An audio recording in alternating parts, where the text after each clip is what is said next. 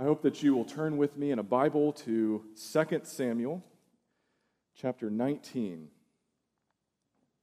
2 Samuel chapter 19, as we look together at verses 24 to 43. In this portion, we see that King David is on his way back to Jerusalem. He's been exiled to the wilderness, all because of a rebellion led by his son Absalom. And God has provided for David even in the wilderness, and God is bringing David back to Jerusalem, safe and sound. But we saw last week that David doesn't just barge his way in. He doesn't ride in like a conquering hero. Instead, he waits for an invitation, modeling for us how King Jesus waits to be invited into our hearts. He will not force his way in. We must invite him. And now, as David continues to make his way to Jerusalem, we find a mixture of people.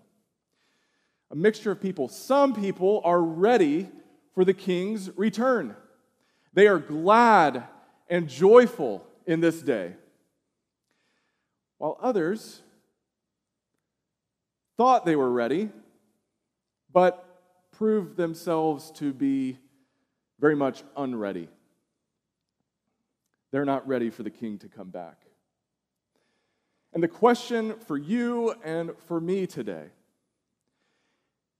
is this: are you ready for David's greatest son, the Lord Jesus Christ, to return to this world or not?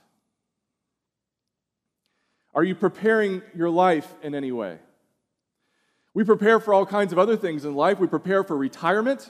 We prepare for college. We prepare for any obstacles that may face us. We save up. We're ready in case a hardship comes our way. But are you ready for the return of the Lord Jesus? Or do you think maybe you can put that off? So many people don't even think it's going to happen. He didn't come back in the first century, so he's certainly not coming back now. Are you ready? I want you to know today that there is nothing more important, nothing more vital in your life than preparing for the return of King Jesus. And I want to give you a test of whether or not you're ready. Ask yourself this question to test your readiness. Am I willing to lose everything in this world and in this life in order to gain Christ in the world to come? Am I willing to forfeit, to lose, to let go of everything in this world in order to gain Christ in the world to come when he returns as the judge of everyone, the judge of this universe, to set the world to rights, to finish what he began when he came the first time? So are you ready or not? If you're ready, then you can say to this world that is fallen, that is deeply infected by sin, you can say, have it all. Have it all, because I have found more than all in Christ Jesus. Consider those words of Charles Wesley. Thou, O Christ, art all I want. More than all in thee I find. More than all this world can give you. And this world can give you a lot. This is God's world. He created it. He governs it. It all brings him glory and honor. It can give you a lot. But can you say, in view of all that and all the good things of life, more than all that I have found in Christ? Come, Lord Jesus. I'm ready. Can you say that today? There is nothing more vital, nothing more pressing, nothing more significant for you in this very moment. And there is nothing more urgent, by the way, for me to tell you today that you need to be ready. And so we turn to our scripture to encounter these individuals. Some are ready, some aren't. And we start with Mephibosheth. Mephibosheth. Let's read together beginning at verse 24. Mephibosheth, Saul's grandson, also went down to meet the king. He had not taken care of his feet, or trimmed his mustache, or washed his clothes from the day the king left until the day he returned safely. When he came from Jerusalem to meet the king asked him, "Why didn't you go with me, Mephibosheth?" He said, "My lord the king, since I, your servant, am lame, I said, I will have my donkey saddled and will ride on it, so I can go with the king. But Ziba, my servant, betrayed me, and he has slandered your servant to my lord the king. My lord the king is like an angel of God, so do whatever you wish. All my grandfather's descendants deserve nothing but death from my lord the king. But you gave your servant a place among those who eat at your table. So what right do I have to make any more appeals to the king?" The king said to him, "Why say more? I order you and Ziba to divide the land." Mephibosheth said to the king, "Let him take everything, now that my lord the king has returned home safely." Pausing there. So who is Mephibosheth, other than someone who has a name that's pretty hard to say? Mephibosheth is the grandson of the prior king, King Saul. And he's the son of David's best friend, Jonathan. And when you go back to 2 Samuel 9, you see that after David is securely on the throne, he has nothing to fear from Saul or Saul's household anymore. He says, "Is there anyone left from Saul's household to whom I can show kindness?" And this is striking behavior for any ancient Near Eastern king. Instead of wanting to wipe out the prior dynasty, he actually wants to exalt those who remain from the prior dynasty. And he finds out that this grandson, Mephibosheth, is still alive. And David gives him a place in his household, and he makes this man Ziba, his servant, to take care of the land. And we're told that Mephibosheth was disabled, having been dropped as a child. And David exalts him. But then later, when you get to 2 Samuel 16, we're told that as David is making his way out of Jerusalem with his tail between his legs, having been forced out by his son Absalom, this man Ziba, the servant, comes up to David and he says, "David, sorry to tell you, but Mephibosheth, he's actually glad that you're leaving Jerusalem because he thinks that now Saul's household is going to be vindicated. Sorry to tell you that, but David, I'm on your team.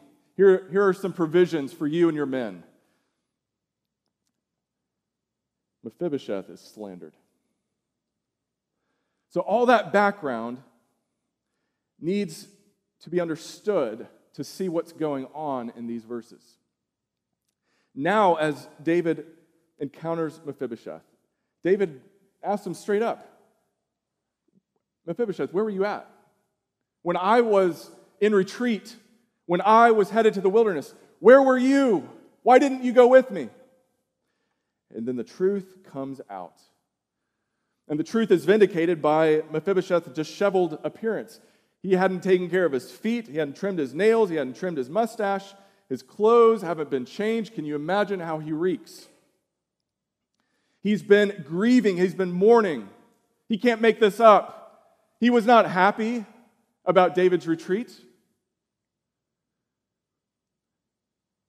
And what we need to see in Mephibosheth, and what we need to ask ourselves, to test whether or not we are ready for the return of God's ultimate king, King Jesus, is this. Is the king's mercy, is his kindness worth more to you than fairness? Is the king's mercy worth more to you than fairness? We are all, every single one of us, prone to worship at the altar of fairness. We want life to be fair. We want this to be a free country, right? And when anything is not fair, we are outraged. We say, why did that person get it and I didn't? Why am I burdened with this and that person isn't? And just consider how unfair life appears to be for Mephibosheth. He's disabled. He's dropped as a child. He can't do anything to help that.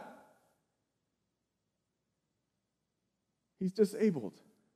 Then, to compound the insult, now his own servant betrays him and slanders him to the king. Ziba says, oh, that Mephibosheth, he was on Saul's team all along. Can't trust him, David. He's slandered. And now he's robbed. How so? Well, David, having heard the case for each, says, okay, why say more? I order you and Ziba to divide the land. Now, that's either because David just doesn't want to bother with it anymore, or he thinks, well, I should probably reward Ziba because he did come to my aid. He did supply provisions for me during my exile, my retreat, so maybe I need to honor him in some way. Divide the land. Divide the land. You guys work it out, split it up. Mephibosheth didn't have that coming. He's robbed. Half of what was his and rightfully his by order and decree of the king is now taken from him. Oh, the unfairness. And yet, what does Mephibosheth say in verse 30? Let him take everything. Have it all. What? How can he say this? Have it all? In the midst of all this unfairness and how life has treated him, he says, let Ziba have everything? Oh, yes. Let him take everything now that my Lord, the king, has returned home safely. He prizes the king and the king's mercy above getting what is his. He can say to the world, have it all, I don't need it. Why? Because in God's king, I have more than all. Can you say that today with Mephibosheth? Let him have it. I don't need it. I'm rich in the king's mercy. Now, how does he reason to that point? Well, you go back to verse 28. All my grandfather's descendants deserve nothing but death from my Lord the king, but you gave your servant a place among those who eat at your table. Now, how can he say that? I mean, Mephibosheth wasn't conspiring with Saul. He wasn't a part of trying to kill David, and yet he says, what I deserved was death. How can he say that? He can say it for the same reason that today you and I must come face to face with what we truly deserve from our Creator. And what we truly deserve from our Creator is death for high treason against the king. Death for high treason. Whether you have outwardly conspired with someone like Saul or with Absalom, inside your heart and inside my heart, the same ingredients that led Absalom to usurp the throne, the same ingredients that led Saul to be jealous of David, they're in you and they're in me. But we don't think we're that bad. And this, by and large, explains so much of the church's weakness in our nation. We don't really believe in God's mercy because we don't really believe we're sinners. Oh, sure, we're not perfect. No one's perfect. But that we are in sin, we are in bondage to a power, that we are subject to the whims of the enemy, the evil one. Oh, we don't really believe that. That's all mythology, right? But when you look at when the church has been most powerful, you see conviction of sin. Just look at Acts. Look at Pentecost, Acts 2.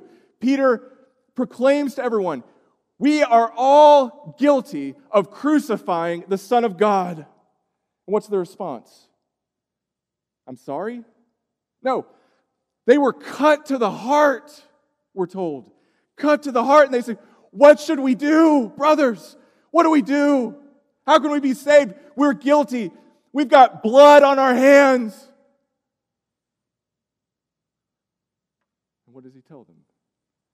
Repent and be baptized, every one of you, in the name of Jesus Christ for the forgiveness of your sins, and you will receive the Holy Spirit to do for you what you cannot do for yourself.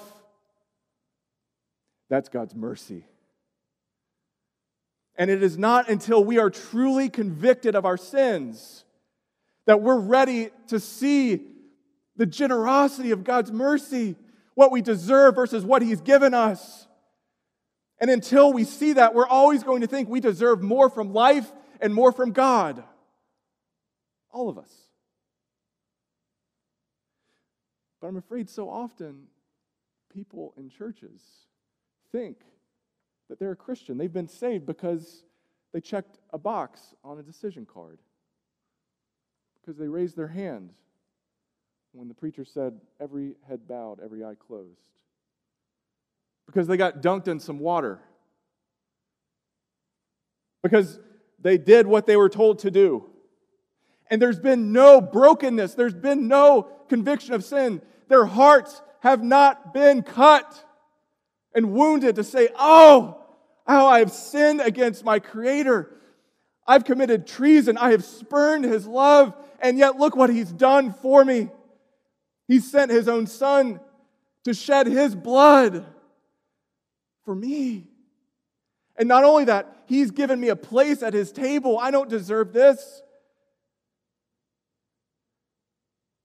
It's that enables Mephibosheth to say, Ziba can have it. Let him have the land.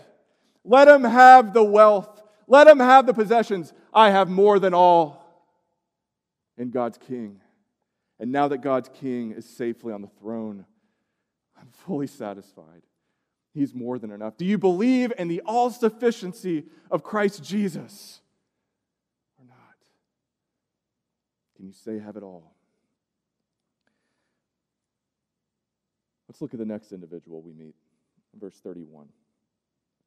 Barzillai, the Gileadite, also came down from Rogelim to cross the Jordan with the king and to send him on his way from there.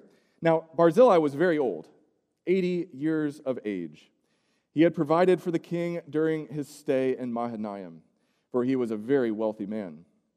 The king said to Barzillai, cross over with me and stay with me in Jerusalem, and I will provide for you.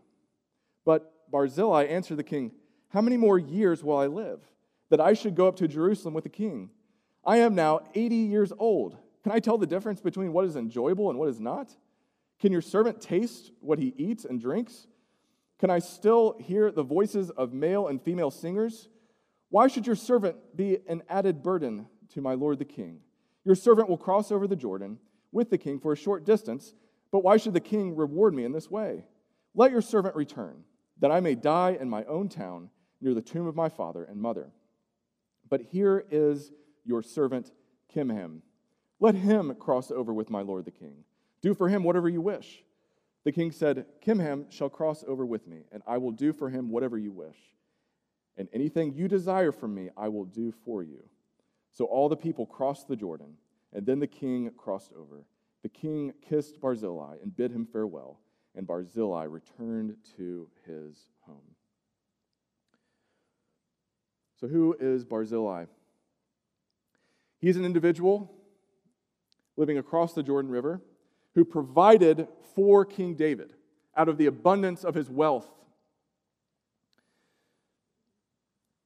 And now David wants to reward him and says, "Why don't you come with me back to Jerusalem?"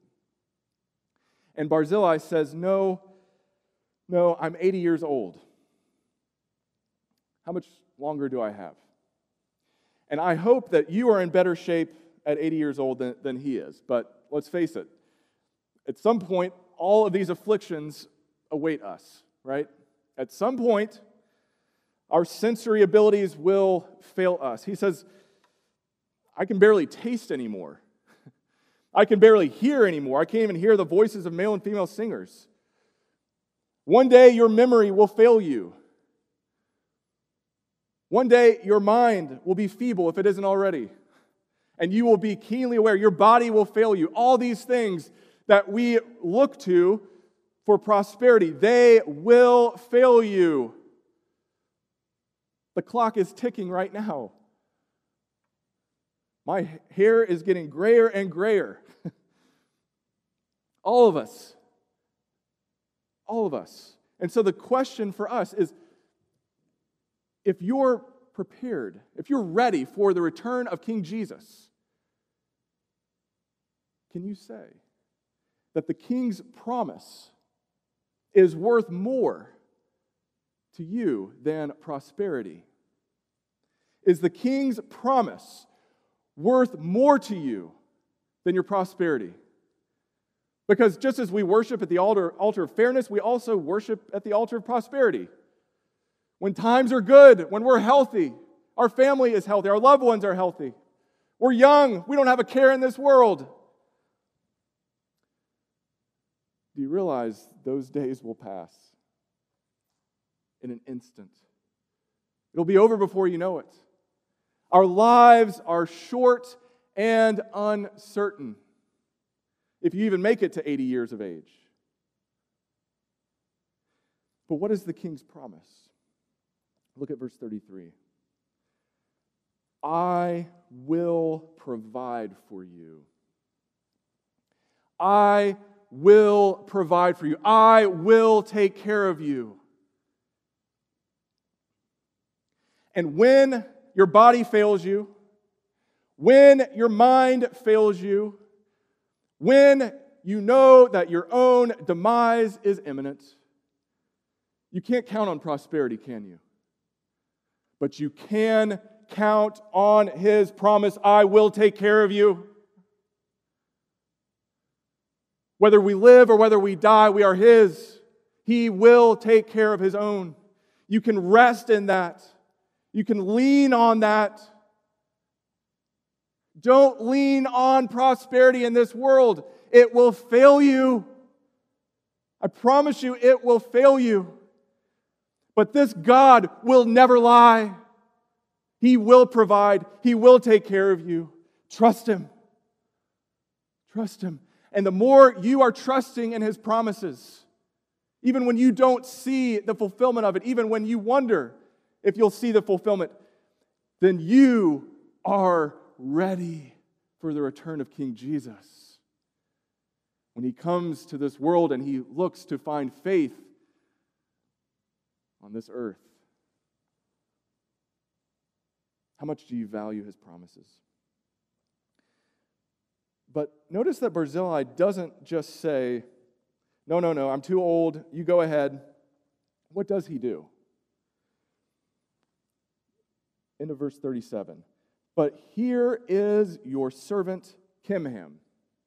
Possibly this is a younger servant, possibly this is his own kin, maybe his own son. He says, take Kimham with you. Provide for him. I have seen enough already, David, but I want you to take the next generation with you. This has major import, let me tell you, major import for how we function in the church right now.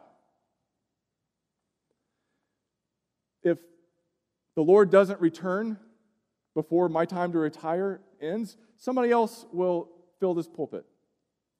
If the Lord doesn't return before you die or move, someone else will be sitting in that pew one day. Are you looking to the next generation? Do you realize that we're all in transition? This is not permanent.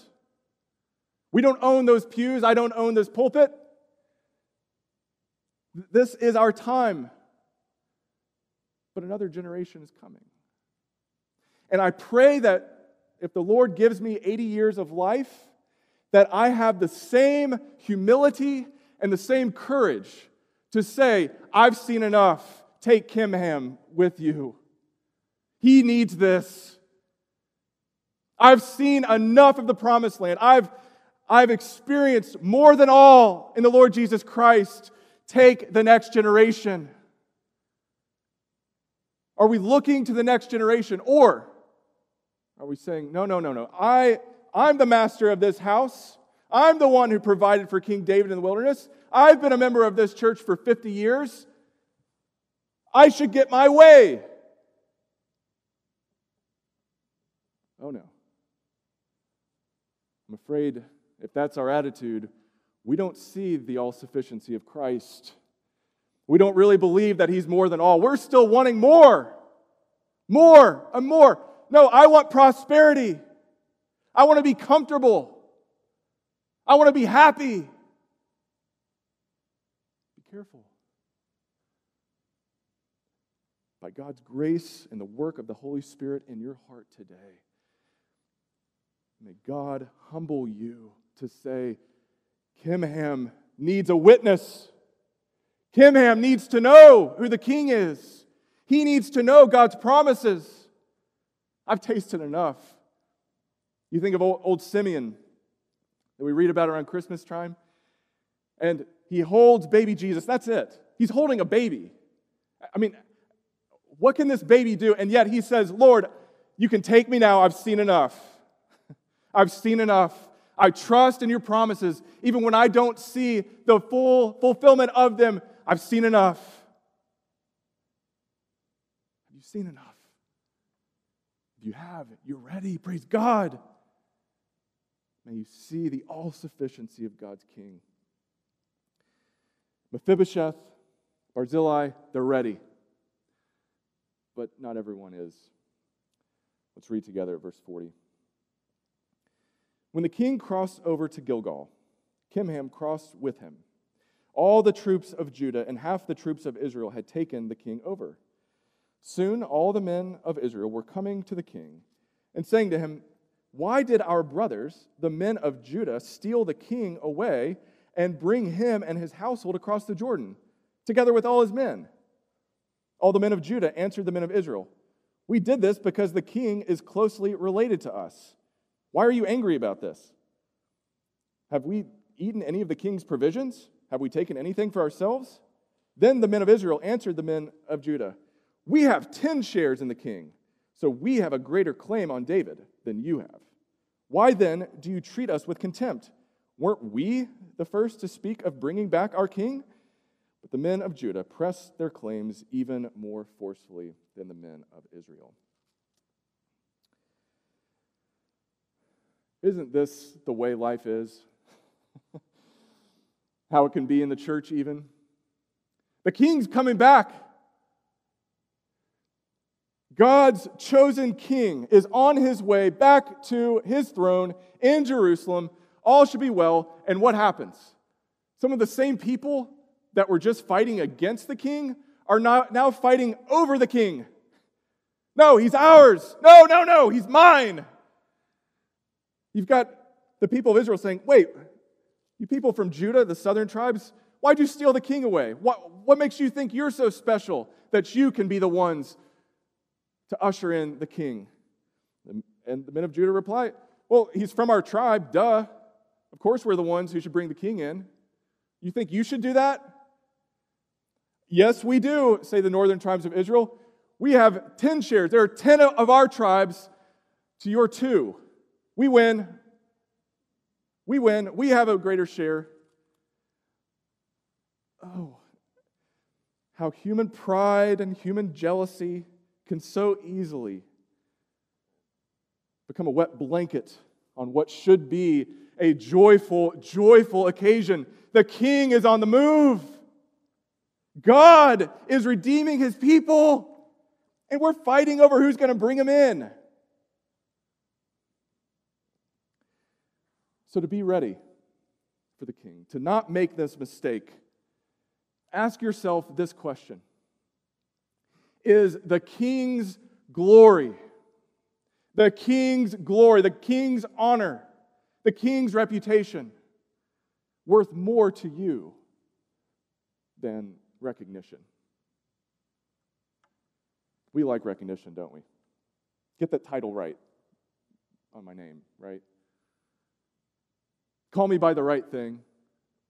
I want to have my name somewhere. I need a thank you note from someone. We love recognition. We worship at the altar of fairness. We worship at the altar of prosperity. And oh, how we worship at the altar of recognition. We expect to get our due, right? After all these years, after everything I've done, where's my thank you note?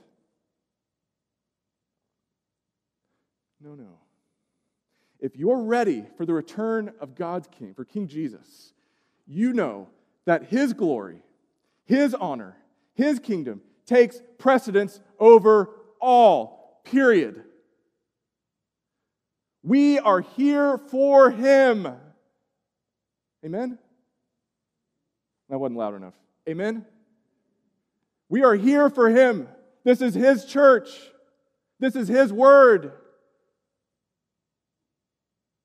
Listen. Humble yourself under His mighty hand, and He will lift you up. His glory must be preeminent. And we are not ready for King Jesus to return until we say, it's about Him, it's not about me. I don't need a thank you note. I did it all for Him. And at my very best, all I did was my duty. That's all I did. But oh, how pride can so easily creep in. I could preach a sermon and say, no one said anything nice to me. Not one thing. How dare they? And then I have to remember, I'm not preaching for applause. I'm not preaching for you. I'm preaching for my Lord. And I'm under orders, His orders, to deliver His word to His people. And it's about Him and it's about His glory. It's not about me and it's not about you. Have it all. Have the nameplates. Have the recognition. Have the titles. Have the positions. Have the wealth and the prosperity. Have it all. I have more than all in my Lord Jesus Christ. Can you say that today? May our posture be the same as the Apostle Paul when he writes to the Philippians in chapter 3, verse 4. He says, I myself have reasons for confidence in the flesh. You want to talk about what tribe you're from? Oh, I'm with you all day. You want to talk about your righteous deeds? I've got you matched. You want to talk about all the great things you've done for God? Bring it on. If someone else thinks they have reasons to put confidence in the flesh, I have more. Circumcised on the 8th day, of the people of Israel, of the tribe of Benjamin, a Hebrew of Hebrews, in regard to the law, a Pharisee, as for zeal, persecuting the church, as for righteousness based on the law, faultless. Faultless. Test me. I've got the credentials. I've got every reason to boast in the flesh. Don't miss this, verse 7.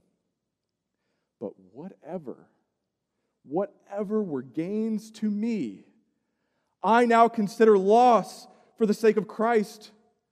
What is more? It's not just loss. I consider everything a loss because of the surpassing worth of knowing Christ Jesus my Lord. for whose sake I have lost all things. I consider them garbage. Literally, refuse, that I may gain Christ and be found in him, not having a righteousness of my own that comes from the law, but that which is through Christ, through faith in Christ, the righteousness that comes from God on the basis of faith. He doesn't just say, I don't put confidence in that, I don't boast in that.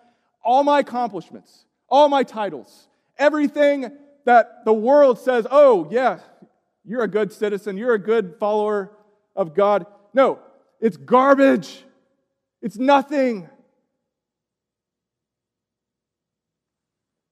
in comparison with the surpassing worth, the all-surpassing worth of knowing Christ Jesus, my Lord.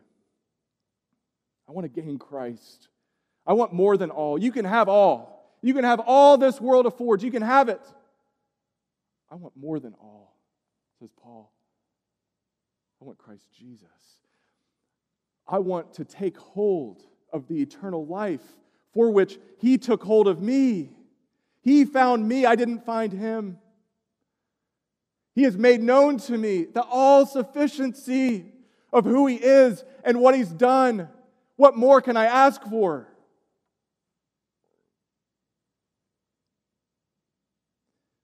Remember this. Those who are willing to lose all for the all-surpassing worth of Christ Jesus will gain more than all.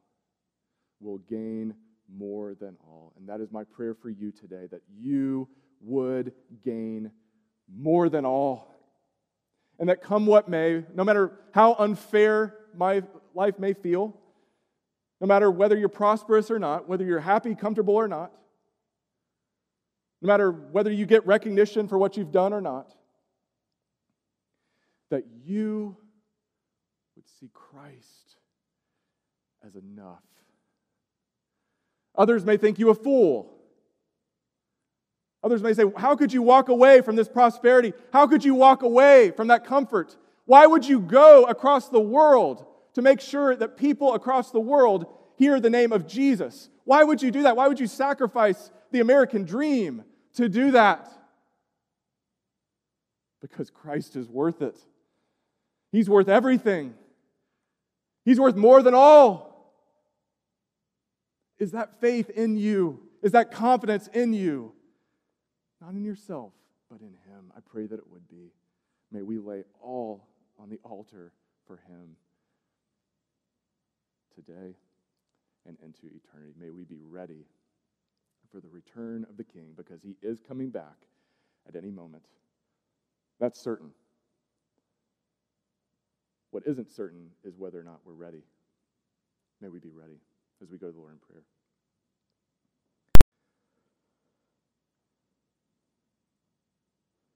Dear Lord, we thank you for your word, for the whole counsel of your word. We confess that so often we only read certain parts. We think that only certain parts apply to us. But I thank you for showing us in what for many of us seems like an obscure passage from events that happened thousands of years ago, what it means to see the all-sufficiency of your King. And Lord, if the likes of Mephibosheth and Barzillai could see the sufficiency of David, Lord, how much more should we see the all-sufficiency of Christ Jesus, our Lord, crucified and risen and returning? Holy Spirit, convict us today. Cut us to the heart. Lead us to repent. Lead us to turn to Christ. Lead us to find salvation and mercy and grace and forgiveness in him. Show us how desperate we are apart from him. And Lord, whether you give us long life or short life, whether our days are filled with loss or prosperity, I pray that our lives would be full of Christ and full of devotion to him, come what may. All by your grace, all for your glory, all by the power of your Holy Spirit. For we pray these things in Jesus' name. Amen.